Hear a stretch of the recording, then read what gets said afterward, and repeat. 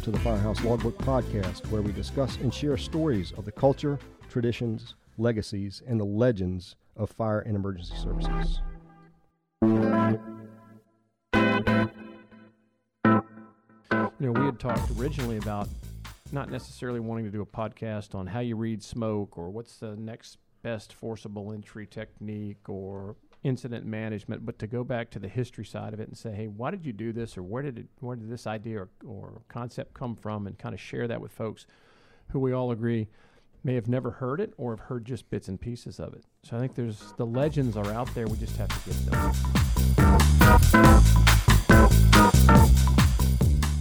Many of the people there did not know who RC was, or Chief Dawson.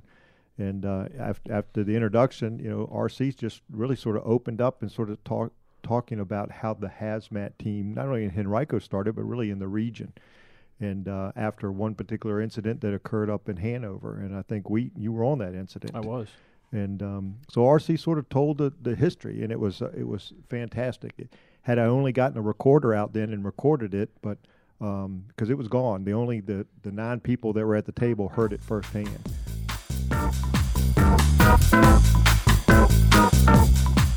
Yeah, no, it was the worst day of my 9/11. Yeah. It was the worst day of my career because I just knew we were going to kill somebody that day, and it was going to be on my command. When I sent them in to do the job.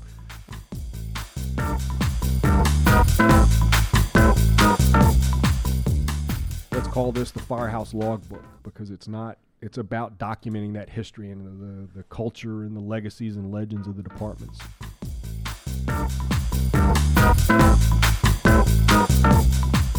Real big recruit schools back then. I actually went to recruit school when it was you went on 24 hours. You just went when you were on duty.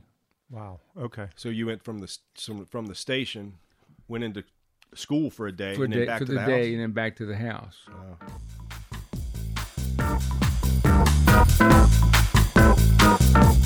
At that point, we had flame over top of us. We couldn't go either side. And you had the flame. All you could see, in any direction you looked at, you saw this flame. Sure. And just knew that was the end.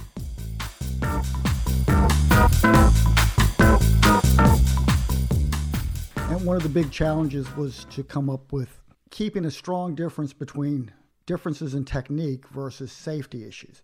Because just because somebody's doing it differently doesn't mean that it's not safe. And so a lot was done with that. And it really was interesting to see Steve go up to someone like at a quarry and say, yeah, what we want to do is we want to drop a car down onto that ledge 70 feet down there and have people go down and get fake patients out of it and bring them back up and convince the quarry people to do that. That was unique in itself because, again, you just don't think you're going to walk into somebody's business and do that.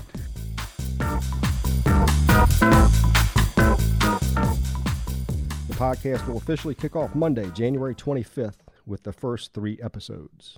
Check back to the podcast website or wherever you listen to your podcasts then.